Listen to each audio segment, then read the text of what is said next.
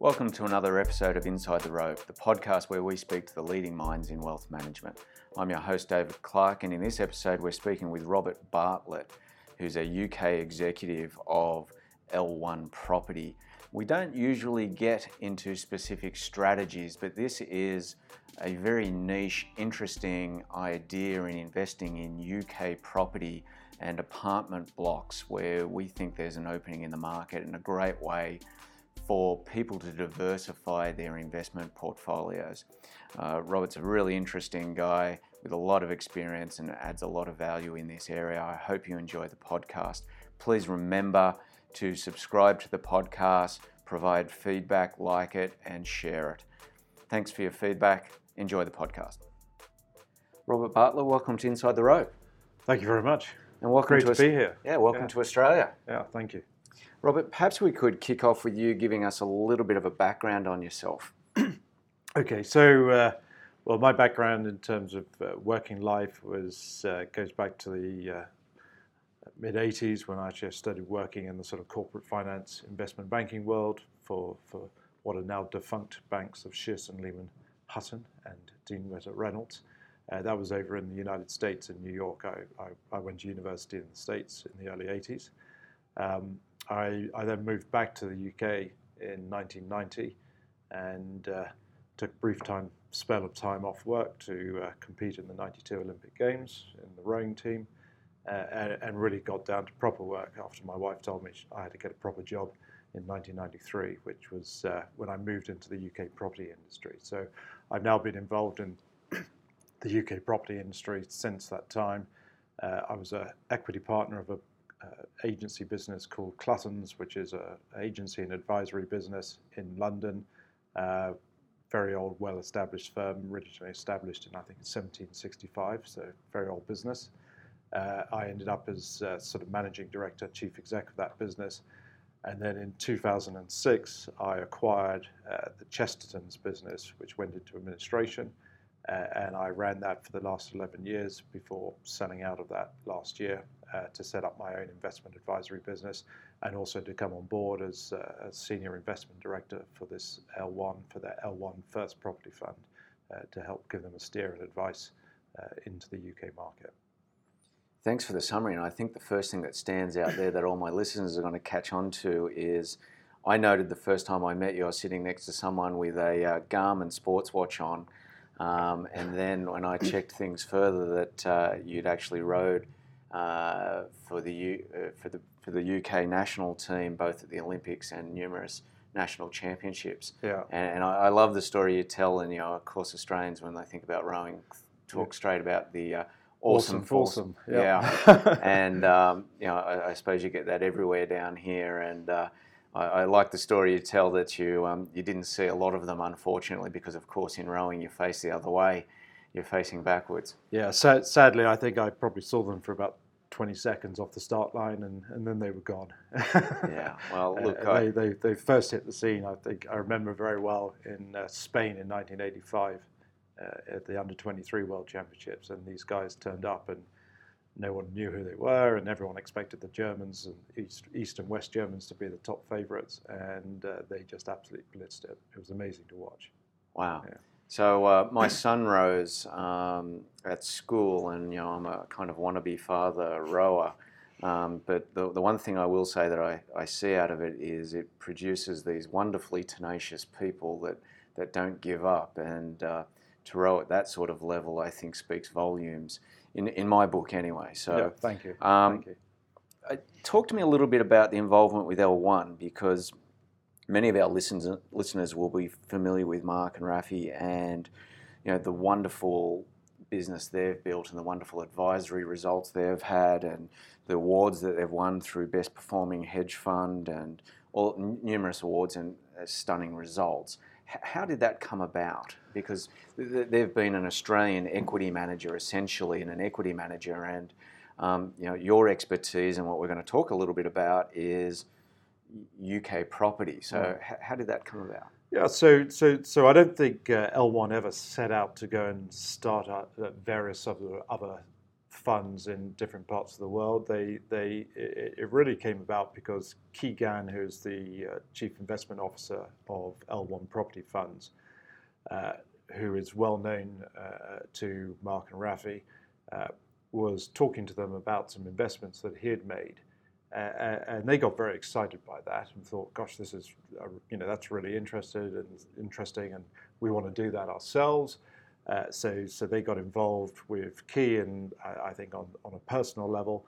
And then they went, well, hang on, this is a great asset class which can clearly deliver some fantastic returns. Why don't we offer this to our client base as well? Which was the point where they then started to think about how they could structure a fund for this. And then I got involved with them. I met up with Ki. He contacted me in February of last year, 2017, and was sort of asking my advice, and we were making various sort of comments and talking about the various strategies. And we put together a strategy that we felt was going to be very compelling, not only for ourselves, but for other people. So I think it's very important, for people to understand that all the guys at L1 have invested pretty heavily in these funds themselves. So that's the type of endorsement we like, the type of positions we tend to like. And access seems to be one of the most difficult things. I was hugely impressed by Ki, and I liked the comment that I think, what was it, he finished high school in year 10, top of the class, and finished his degree at university when he should have been in year 12 with honours, and clearly a very bright guy. So talk a little bit about that strategy. I know it's something that we've used for clients because we see it as something that can give good growth in a very diversified way for a part of their portfolio. Talk us through that strategy. So the fundamental strategy is really quite straightforward. What we had identified was that in the past 10 years post the global financial crisis, which clearly hit Britain very hard, obviously Australia hardly noticed it as far as I can tell, but UK property prices took a massive dive in 2008, anywhere between 15 and 25%. And whilst we saw London rebound extremely quickly, what we noticed that across the rest of the UK, in our other big cities, Manchester, Birmingham, Newcastle, cities of that ilk, the property prices just really didn't move at all, and hadn't moved for the next sort of 7 or 8 years. And that's fundamentally really down to the fact that a lot of the UK banks got into deep trouble post-financial crisis. The main lenders like RBS and Lloyds had to be bailed out by the UK government. Very stringent banking regulations came in from the EU, and it basically meant that credit for all other than the kind of very rich really dried up, and it became a big issue for people. Getting mortgage finance was very hard, and as we always know, credit actually drives property markets. So when there's no credit available, property markets pretty much stagnate and don't move. What we noticed was about 24 months ago now that the markets had started to release a bit more credit into the market. There were a lot of secondary lenders coming in, so in England, what we call the building societies, private equity funds, who could see a competitive place there. And the result of that is that actually, with our extremely low interest rate environment, and we've got a base rate of 0.5%, it's been 0.25% since 2009. We had a 25 basis point tick up in February this year. That mortgage rates are extremely low. So you can borrow money, 2-year fixed rate for just over a little over 1%, and actually 5-year fixed rate mortgage for a little under 2%. So actually the cost of ownership is actually extremely cheap versus the cost of renting. And but during that period of property stagnation, obviously people have to live somewhere. So the private rented sector, as I would call it, really started to boom. And I think the stats are that it went from about 15% of the UK population to in excess of 30%. And that market has grown and grown and grown, and has become actually a very accepted part of the housing market. Whereas I think I might have argued back in the 80s and 90s everyone's ambition was to own a house by the time they were 25, or at least a small apartment. Now that ambition's just not there. My kids who are in their 20s, their view is they'll probably own their first property when they're in their late 30s. So it's a very different sort of social dynamic to what we witnessed beforehand. So with more people coming into the rental market, we saw rental prices increasing rapidly over that sort of 8-year period.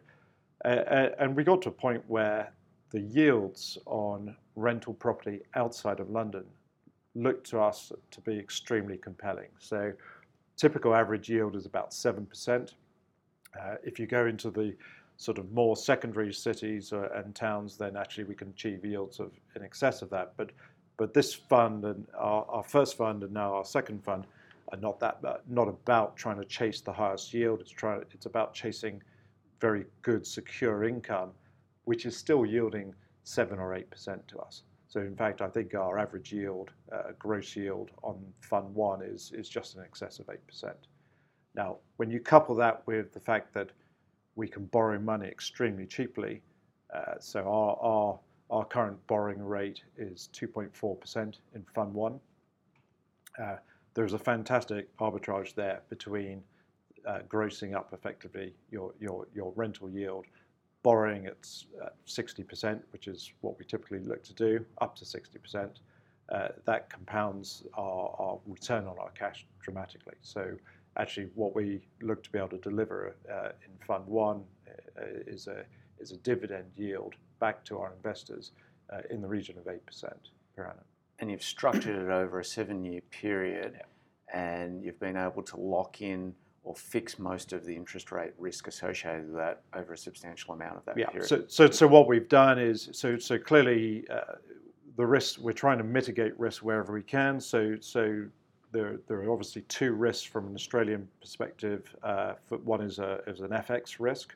So we offer a hedged class of unit or an unhedged. Most people like the exposure to the pound at the moment because you're at record lows, and after Brexit, and consensus is that that's a good position to have, i.e. it's going to rise. Exactly. So in Fund 1, despite the fact that it looks like we've been able to lock in effectively a 15% guaranteed return over the 7 years of that fund because of the FX swap rates, actually the vast majority of the investors said they thought the pound was going to appreciate much more than that, and have gone unhedged on that basis. And similarly in Fund 2, we're going to offer the hedged or unhedged FX. So at the moment, it looks like the swap rate difference will create a return over the 7 years of 11% on the currency fluctuation. So if you have the investor who really wants to be ultra cautious, then they would probably take that route. Those people who are more bullish on the pound increasing, which I think generally is the consensus, would probably go unhedged. Let's helicopter back up a little bit and talk. So what you're talking about is buying a portfolio of residential properties in the UK, in cities outside of London, property purchase prices somewhere between £3 million and £15 million. Correct. So I think what's very important to put across is that so we're not buying individual houses. Yes. We're buying blocks of apartments, and they in themselves are actually a fully fledged institutional asset class in the United Kingdom. I think it's somewhat different over here in that doesn't really exist as an asset class. But a lot of the big pension funds and financial institutions are really quite heavily invested into this asset class because they see it as very stable, good long-term income. And of course, if you're a pension fund, you can buy and hold these assets for many, many years, and you're just taking the income off them, because we have about a 97% occupancy rate across the UK. That 3% of inoccupancy is effectively just people moving in and out of apartments. Mm-hmm. So there's a very certain level of income here.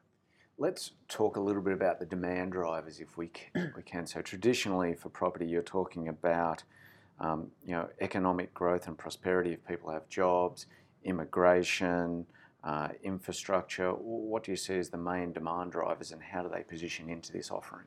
So what we've been very specifically focused on is those main cities outside of London. So typically in Fund 1, we've invested heavily into Birmingham and Manchester and Leeds.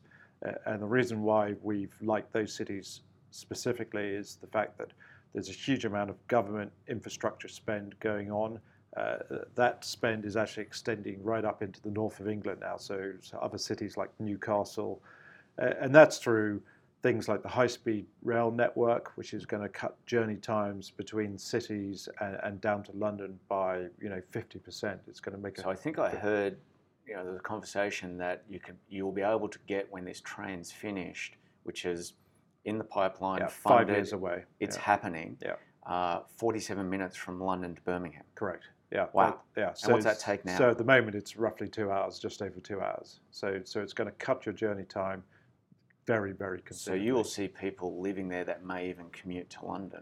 Yeah, at the moment you have a situation because capital values in London are so high now. Median house price across the Greater London area is nearly £500,000. Okay. So and if you're in central London, your median house price is around £1 million, and you're talking about £1 million for a small one-bedroom apartment. So you need to own Chelsea or be a Russian oligarch to own property in London these days. Exactly. Most of the Brits are now priced out, and central London is very much the bastion of Europeans and people from the Far East and the Middle East. Okay.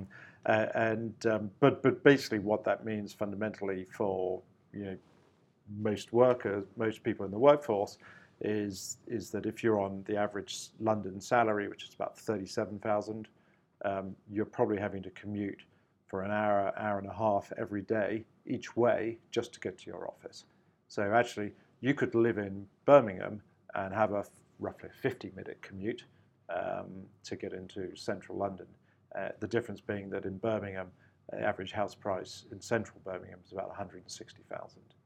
160,000. Wow, that's a big differential. But I think you've also seen some trends of some pretty significant UK organisation and banks moving offices from out of London and up into Birmingham and places like that. With Birmingham, Leeds, and Manchester being identified in the first tranche of the fund that you've done. Well, that again is part of the key drivers that we're looking at. So where's the employment going to? We're seeing a flight of people out of London. HMRC, I think it was 34,000 people they've moved out to other cities. Deutsche Bank, 5,000, HSBC, 2,000 people, Santander, same sort of numbers. So a lot of these big organisations, the BBC moved their entire network and headquarters to Manchester.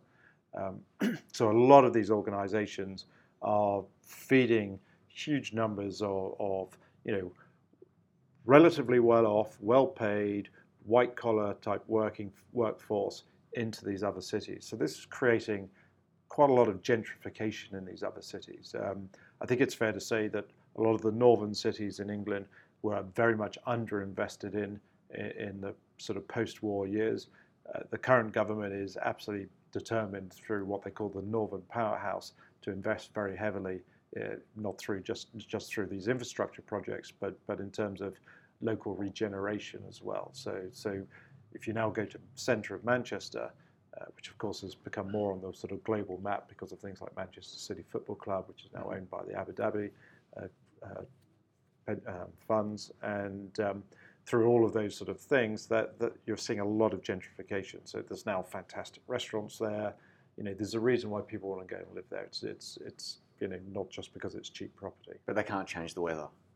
They can't change the weather, sadly. The prices in those areas, Rob, unlike London, haven't moved a lot since the GFC. In the last couple of years, we've probably seen them move a little bit. Yeah. Can you talk to us about those trends, please? Okay, so tier one cities. So we're now starting to see these tier one cities appreciate in capital value. So in the last couple of years, they've basically gone back to what is the long-term UK average house price increase run rate of about 6% per annum.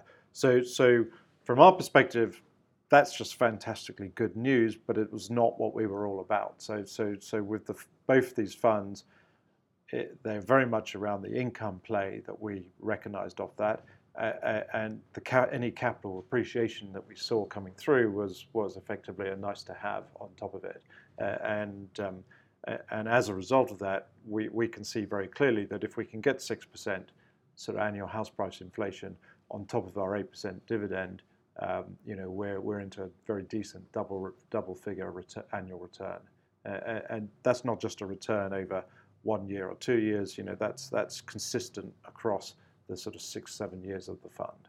So it's actually a very good compounding effect on your money. Rob, can you talk to me a little bit about the experience in the first fund of acquiring these? And I've seen some data that shows and seem to indicate that you've bought them at significant discount to market rate. Explain how you've been able to do that and why you've been able to do that. Okay. So firstly, we're typically looking, as you alluded to earlier, at assets between about 3 and 15 million pounds. That's important to us because up to 3 million pounds, you get a lot of private individuals investing, but at 3 million pounds plus, it starts getting a little rich for most people. But below sort of 15 million, the institutions just aren't interested. It's not a big enough ticket to do the DD on. So we identified that as a pretty rarefied atmosphere. That's not to say there's no competition. Clearly, there's always some competition, but generally we find the competition is much less.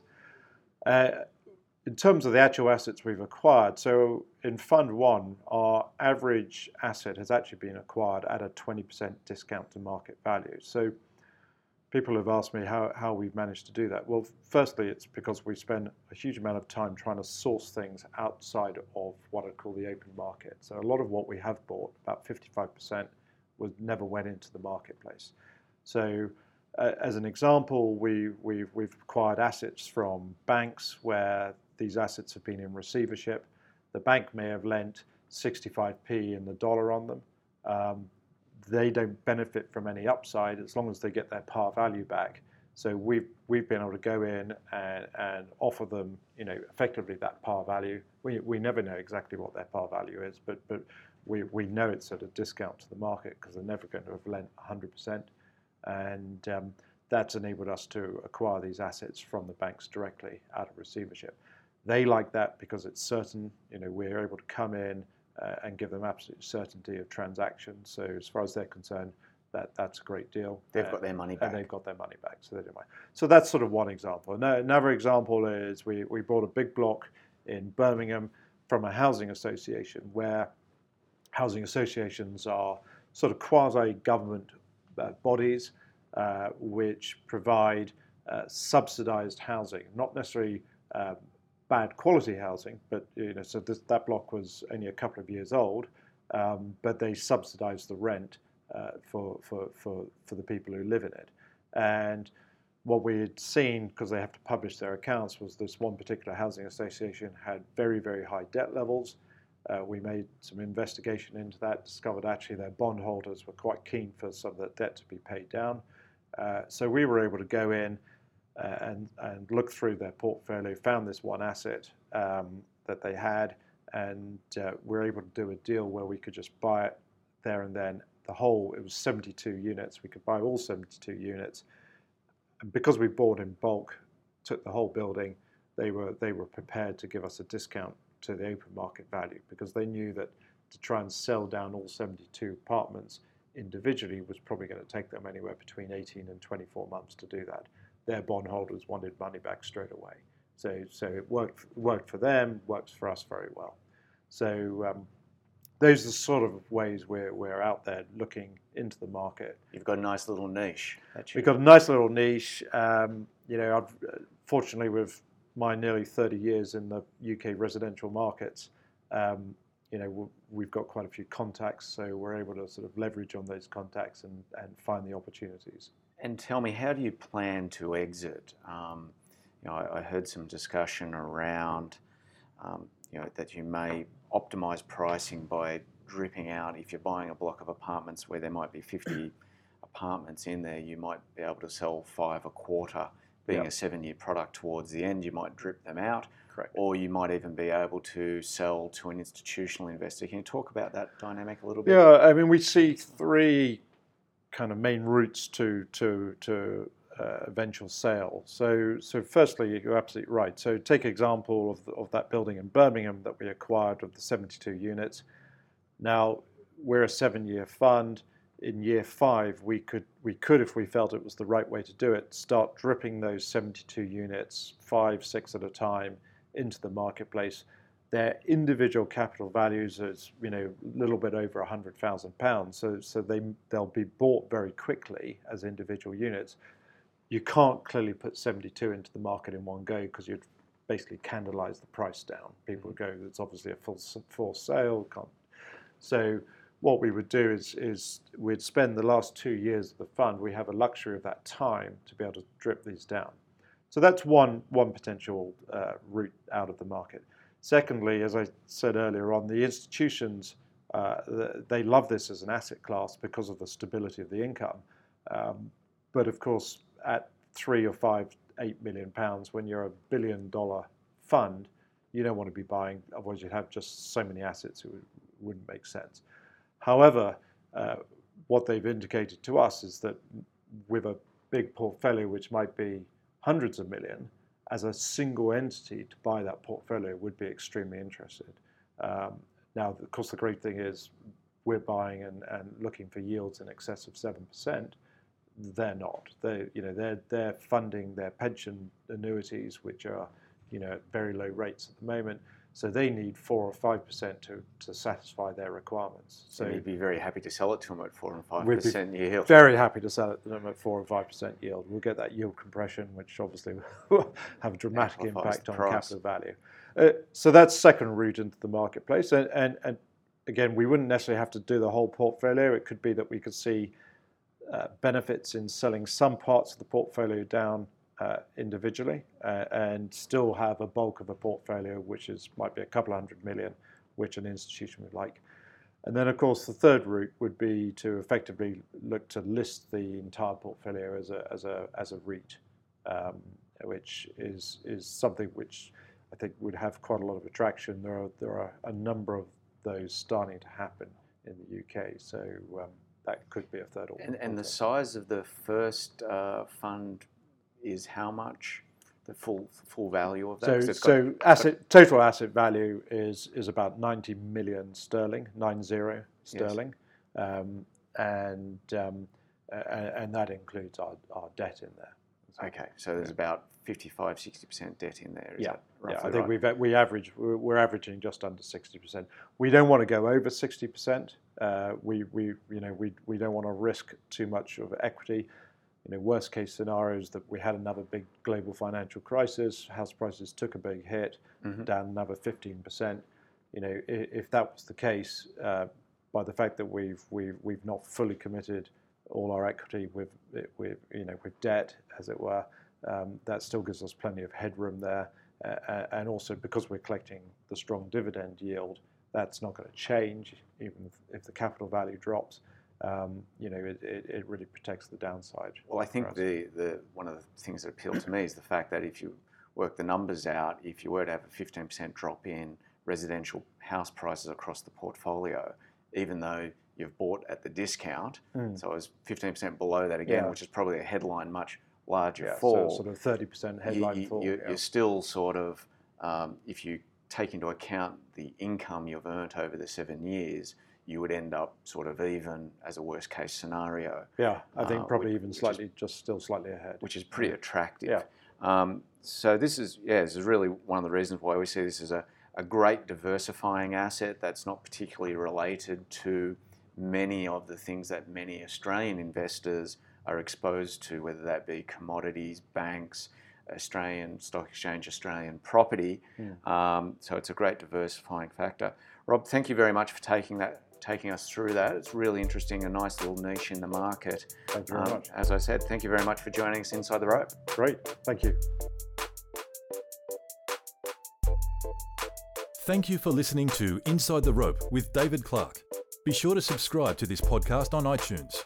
You can connect with David by visiting codacapital.com.